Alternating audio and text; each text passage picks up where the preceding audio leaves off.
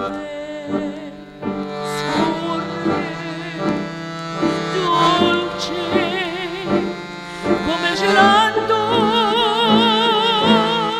on a minute.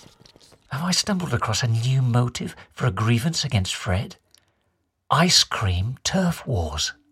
I think he got an ice cream machine.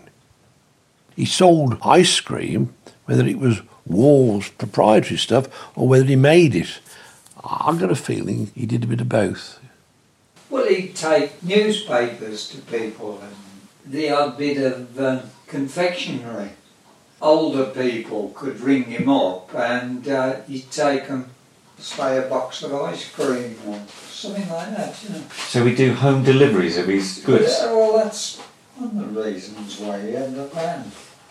Perhaps Fred had crossed onto someone else's territory, upsetting a don of the gelato world. Even today, ice cream is a famous product in this part of the West Midlands. The well-known Verachia Ices is based nearby in West Bromwich. And in the late 50s, Dominic Facchino brought the very first American-style ice cream vans to Britain, with 3 trucks operating out of a yard between Birmingham and Smethwick. He called it Mr. Whippy, and he adopted the theme tune of Greensleeves, inspired by Facchino's fascination for Henry VIII, which is still heard regularly around these parts.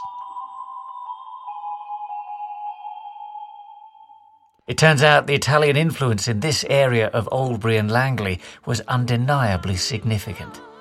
And if Fred did have a partiality towards Mediterranean-looking beauties... She looked a bit Greeky, very dark, very, very attractive. Well, perhaps he'd simply fallen for the wrong girl. Or a girl from the wrong family. It weren't a mafia, it's like a crook's girlfriend, that's all it is.